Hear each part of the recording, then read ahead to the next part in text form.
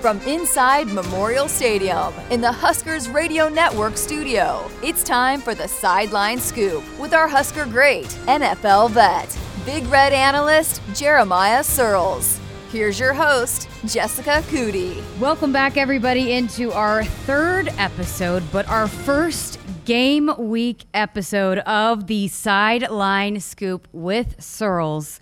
Fresh haircut for you going into game week. You're ready. It's game week. I'm ready to go. I've been ready to go since Monday. I mean, this is something that you dream about all year long. Football season is officially back. The Huskers are opening football season. We're the only game. We're the only show on turf, and I couldn't be more excited about it. The haircut thing is kind of part of a game week ritual for a lot of guys. Now, a lot of guys let their hair grow during season, but it kind of can be a superstitious thing. Is it for you? So I was always to get your hair cut at the beginning of the season, and I will not cut it until we lose.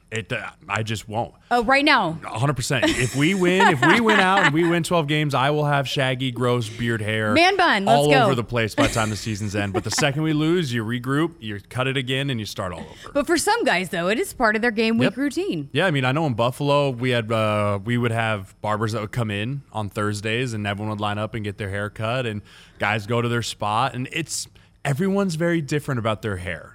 Coach Tony Sperano, who ended up passing away, he was like me. He didn't cut his hair, but he really didn't have any hair to start with. So when we went 13-3 in 2017, he had this long, kind of greased back hair. Then once we cut it, like everyone just went and we lost. Everyone just went and cut their hair and looked good again. That is awesome. Okay, well, camp is done. And the last time we chatted, they were in the middle of the grind. It was kind of getting to that point where you're like, I think you called it death.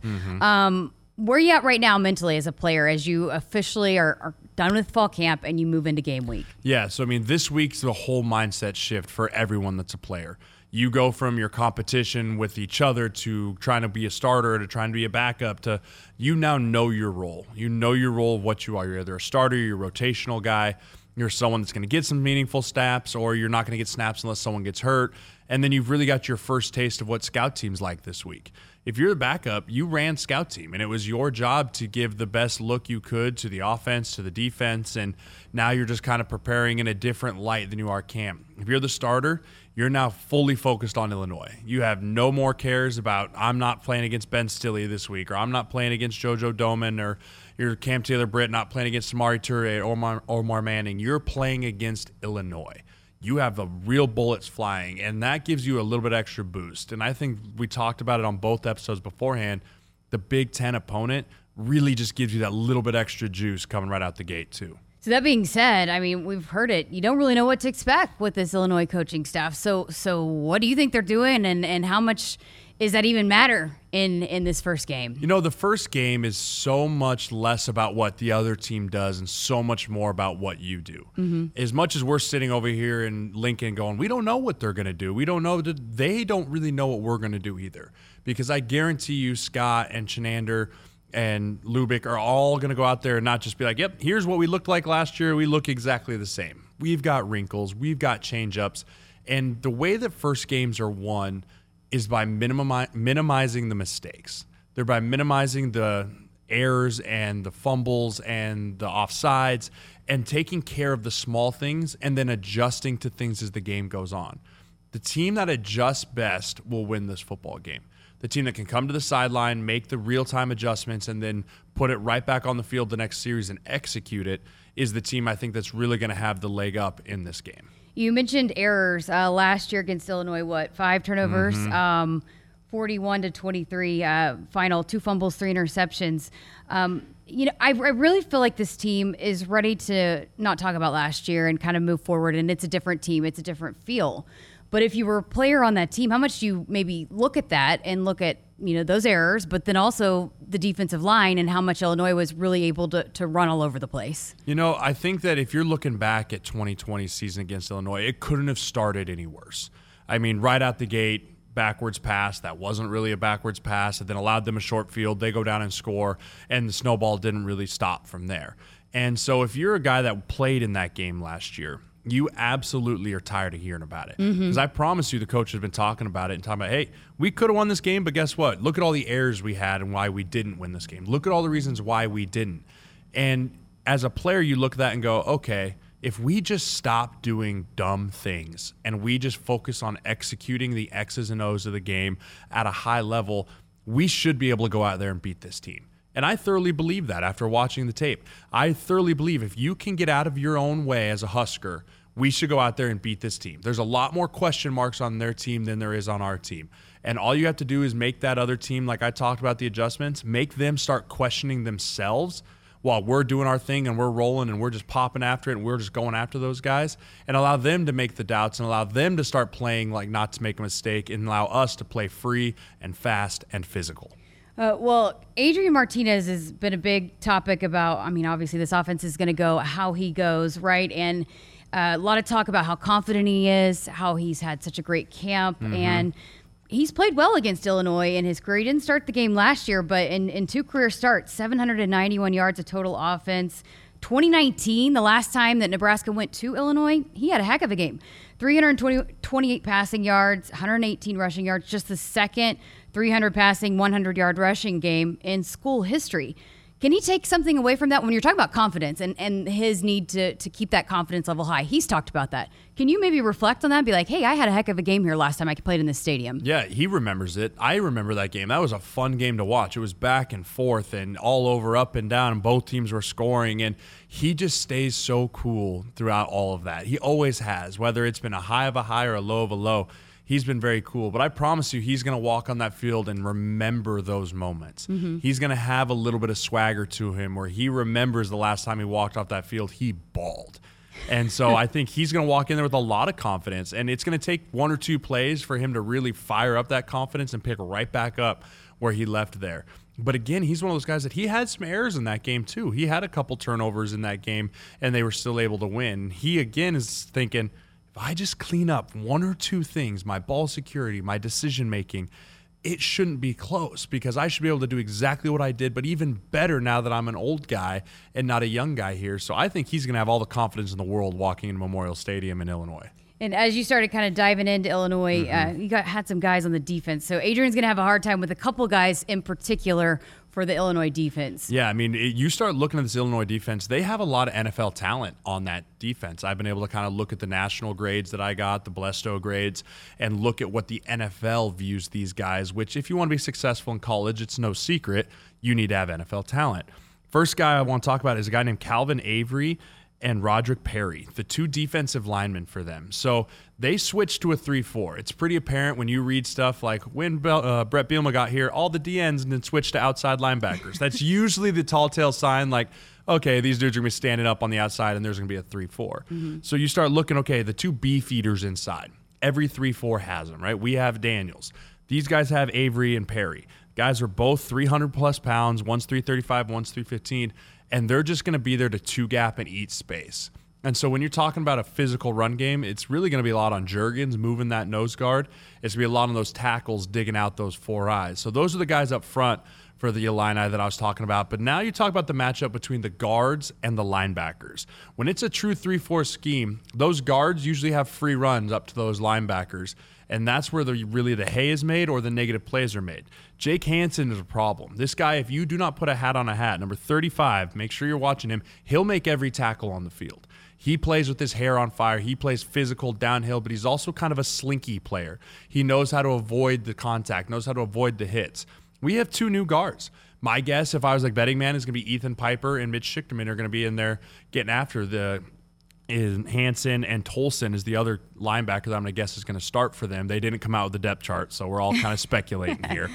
But I think that those 2 guys is going to be the key matchup with the guards on if this run game is going to be able to get going or not, because you got to make sure you put a hat on a hat for both those guys because they've played a lot of football. Yeah, so, break that down a little bit more. So Hansen's a preseason All-American. He is a guy that a lot of eyes are going to be on. How do you slow him down? How do you keep him from wrecking any havoc on Adrian? The big thing is you got to make sure you get your double teams into the second level. You don't want to have 2 young guards going one-on-one with a seasoned vet linebacker because he's going to keep them on their toes. One play, he's going to put his chin underneath their helmet and smack them. The next one, he's going to try and pull them slings up around him. One time, he's going to try and backdoor them because he's got a bunch of different tools in his toolbox, the way that he likes to attack people. So the best way to do that, use your big bodies up front and move the defensive linemen into the linebackers' laps. Have it be Juergens and Piper double teaming the nose guard. Have it be Benhart and Schichterman double teaming a 4 technique up into the linebacker's lap so he doesn't get a free run. He's trying to diagnose the play while also having to deal with the big body in front of him. That's the best way you can do that. And the other piece is have the tight ends involved in the passing game. Make him think about, hey, I can't just bury my head up here and run the game because I've got a 6'8" tight end that could be running right behind me to catch this touchdown pass, right? So the intermediate passing game over the middle is a really good way to slow linebackers down as they're involved in the run game. The offensive line this year going into the season, you just talked a lot about them and how big of a job they're going to have on Saturday. How good do you feel about this lineup? The Nebraska offensive line moving forward, I feel really good about it. You know, I think that Cam Juergens has come a long way since last season. He's going to have an absolute monster to take care of in the middle there. But I think the biggest thing is his leadership's really what's going to pull these guys through. You got Benhart, who's a young guy who struggled a little bit last year. But again, we've talked about it. He's no longer just trying to tread water. He's now out there to dominate. You got Turner on the other side who has one showing under his belt against Rutgers last year, who I think that he at left tackle could be really special for us. And then you got Piper, who also got a lot of playing time last year, meaningful playing time, not cleanup time, who's ready to take the next step in his career too. So you've got a nice mixture of older guys that have a little bit of veterans under their belt and young guys that are hungry and ready to play. I still think it's going to be a bit of a revolving door at guard. I don't necessarily know if either one of these guys have done enough to solidify themselves as I am the starter at left or right guard. But I do think that there's something about competition during games.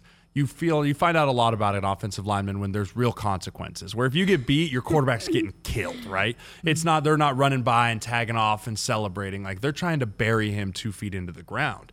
And so there's something about when those bullets start flying, everything gets brought up a notch, that the offensive lineman competition, I think, is still going to continue throughout the first few weeks here in the season. Let's talk on the flip side, the Illinois offensive line. And you have this as one of your key matchups, really, I guess, on both sides. But the matchup up front, the physicality, who's going to win that is going to be a big, maybe determine how this outcome goes. Yeah, I mean, so you talk about the Illinois offensive line, you talk about 3 guys in particular, Doug Kramer, Viridian Lowe, and Alex, I'm going to butcher his last name, Paklowski, I think. So these guys have almost 117 starts between the 3 of them put together.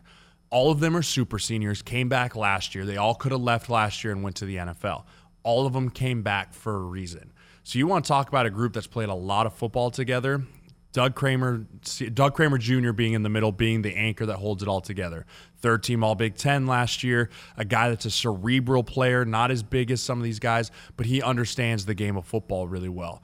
They're going up against our veteran group, Ben Stille, college forever. You've got Casey Rogers, you've got Ty Robinson, you've got a lot of different guys, Daniels in there that like I just said, big beef eaters in the middle. The big difference is their guards versus our linebackers, young linebackers. Luke Reimer and Heinrich are very young, and they played a lot of football last year, but they just don't have the savviness that the Hansen has on the other side of the ball. So the front 7 matchup is going to be very key here in who wins this game in the trenches, because even though we won that game in 19 in Illinois, and then they came here last year, Illinois, it's no secret, physically has beat us up the last 2 years, both offensively and defensively. It's time to flip the script on them. It's time for Nebraska to beat up on Illinois physically and then also execute in the X's and O's side as well. You're getting fired up just talking about it. You're ready to run through the wall. Like, I am so excited for football season.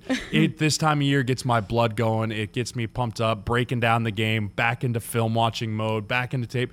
Like, there's a few times I came out of my office the last few days. My wife's like, you need to calm down. Like, go for a walk. Take the kids to the park.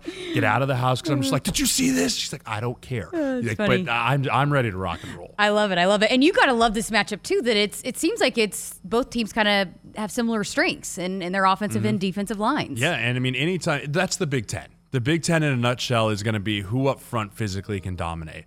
And so to see right out the gate, week 0, 2 dominant physical fronts going after each other is going to make for a hell of a football game to watch.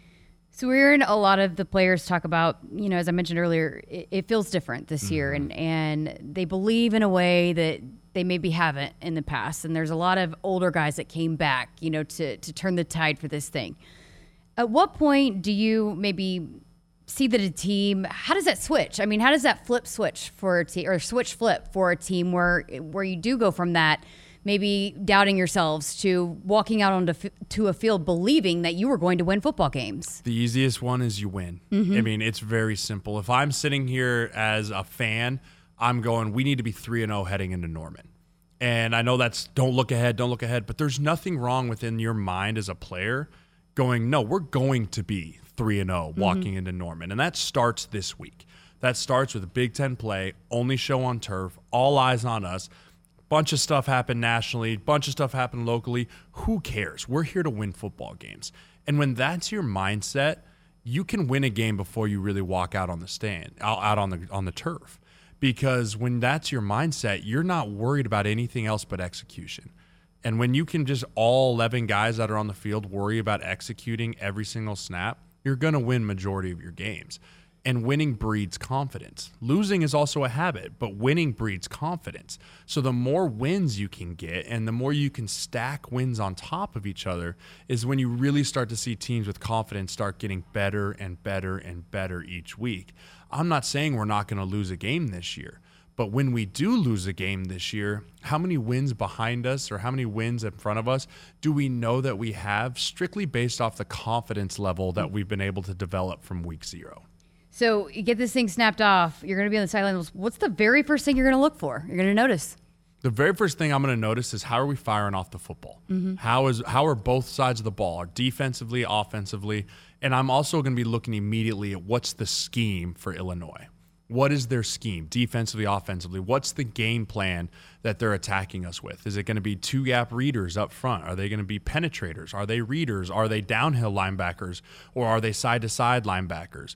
Are they blitzing like crazy on third down? Our first third down, are they going to come after us or are they going to play coverage? And I think a lot of that's just going to be kind of a feel out. And then on offense, what is Bielema's game plan? Nobody knows. Is it going to be the Wisconsin of old where you don't break the huddle until 18 seconds, you don't snap it till 3 seconds? Hopefully not. and you hold on to the football for 38, 40 minutes of the game? Or is it going to be the spread, try and get up and match tempo? And you just don't know. But me being down there on the field, I really want to look at those things at the ground level view and start getting a feel for the game within the first 2 or 3 possessions. We've gone through all of this, and we haven't even mentioned the running backs. You talked a lot about the offensive line, but we're hearing that that they've got one guy that's probably going to be the bell cow. But how big is that for this whoever it is hasn't played much Nebraska football that they're going to be kind of thrown into the fire in this kind of matchup when you're talking about going up against linebackers like you just talked about? Yeah, I mean, you start thinking about what we talked about before is who's gotten the most reps with this offensive line over the course of this week. Who is most familiar with the scout team looks that we've run? Is it Sevion Morrison? Is it Gabe Irvin? Is it Steph? You just don't know. But I think the fact that they have a guy means a lot. It means someone separated themselves even further in the last 8-10 days than anybody else. And that's good for us. That's good for the Huskers because that means that there is someone that as a staff, they were all collectively able to go, that's our guy. Mm-hmm. And that means a lot. And then the guy behind him, I promise you, he's not happy about the fact that he's not the starter. But again, if you're a good team, you know your role and you know that your opportunity as a running back number 2, you're going to get touches. Yeah. Especially if you want to be a physical football team and run the ball 60% of the time. So he's going to get his opportunity too, whoever that might be. And then even the third running back is going to get opportunities. All 3 of those guys are still going to get opportunities because just like we said, evaluations going on the offensive line, you better believe evaluations going on in that running back room too, because the RB2 can quickly become RB1 if all of a sudden he has 100 yards and 120 yards rushing this game. But a lot of it too is who's not making the mental mistakes as young players. One other player you wanted to talk about on Illinois' side of the ball, Isaiah Williams. What are you seeing out of him? Yeah, so I did read through the notes that he made the switch to receiver. Now, last year, a lot of people forget, he played quarterback for them last year during the whole COVID. I think Brandon Peters, caught COVID and was out for a couple games.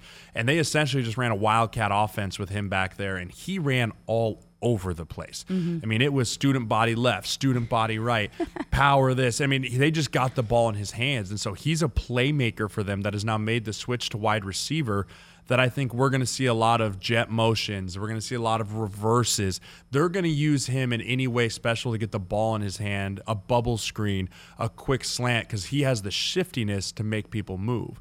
I think you'll see Cam Taylor-Britt follow him a lot.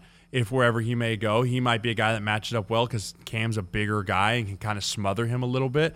But just look for them to get him the football in unique ways and try and get him to make people miss and go the distance. Okay, every week I want to get a player to watch. But let's start, since it's the very first game, giving me a player to watch for the season that you think maybe could have a breakout year. The player I'm going to have my eyes glued to this season is Samori Toure. And he's a guy that was an amazing football player at Montana. FCS All-American, broke a bunch of records. He's now playing at the biggest level possible in college football. And I think that he's a guy that could come out of the gate extremely hot. But can he maintain that week in and week out? And can he become a guy that Adrian's really trustworthy?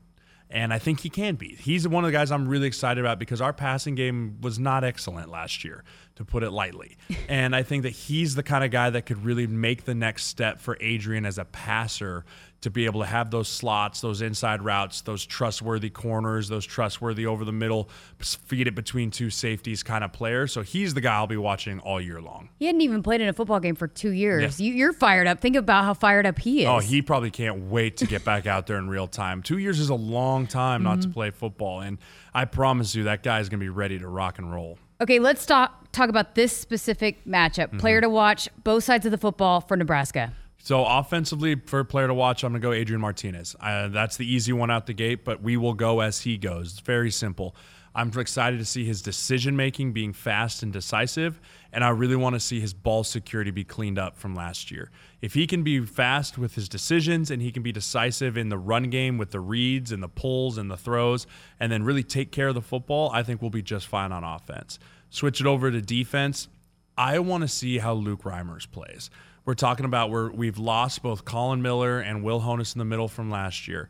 Who's going to be the guy that's now the captain in the middle? It has to be one of those two linebackers. I think it has the chance to be Luke Reimers. Again, a guy played a lot of football last year and splashed. He was almost second on the team in tackles, I believe. Can he be that tackling machine? Can he be Nebraska's Jake Hansen in 3 years? I think he can. So I want to see that from week 1 tomorrow, week 0, on Saturday, of him just flying around with his hair on fire, making tackles all over the field. You just brought up something that made me think. A couple guys that got black shirts for the first time. When you were a player, what was that like, and how special is that? It's so cool. I know guys to this day that their black shirt penny practice jersey is hung up on their wall more than their game jersey is. And that's because Nebraska is known for our black shirts. And I was an offensive guy, and I never got one, but the emotion that I've watched guys receive their black shirts with, it spills over to the entire team, especially the hometown guys that are born and raised here in Nebraska, probably want to be a black shirt since they could talk. And to see guys like Garrett Nelson get a black shirt and the emotion that's in his eyes when he does it, it really can spill over and galvanize an entire team. And to see that they handed those out already to a proven defensive unit, I think was the right move. So big Saturday for you as well. New role. We've talked a little bit about it. Are you going to be able to sit on the sideline and not run out onto the field and try to hit somebody? Yeah, I'm going to have to keep it in check a little bit. I do get a tad fired up every now and then, but I also know that this is something that I've dreamed about doing as well.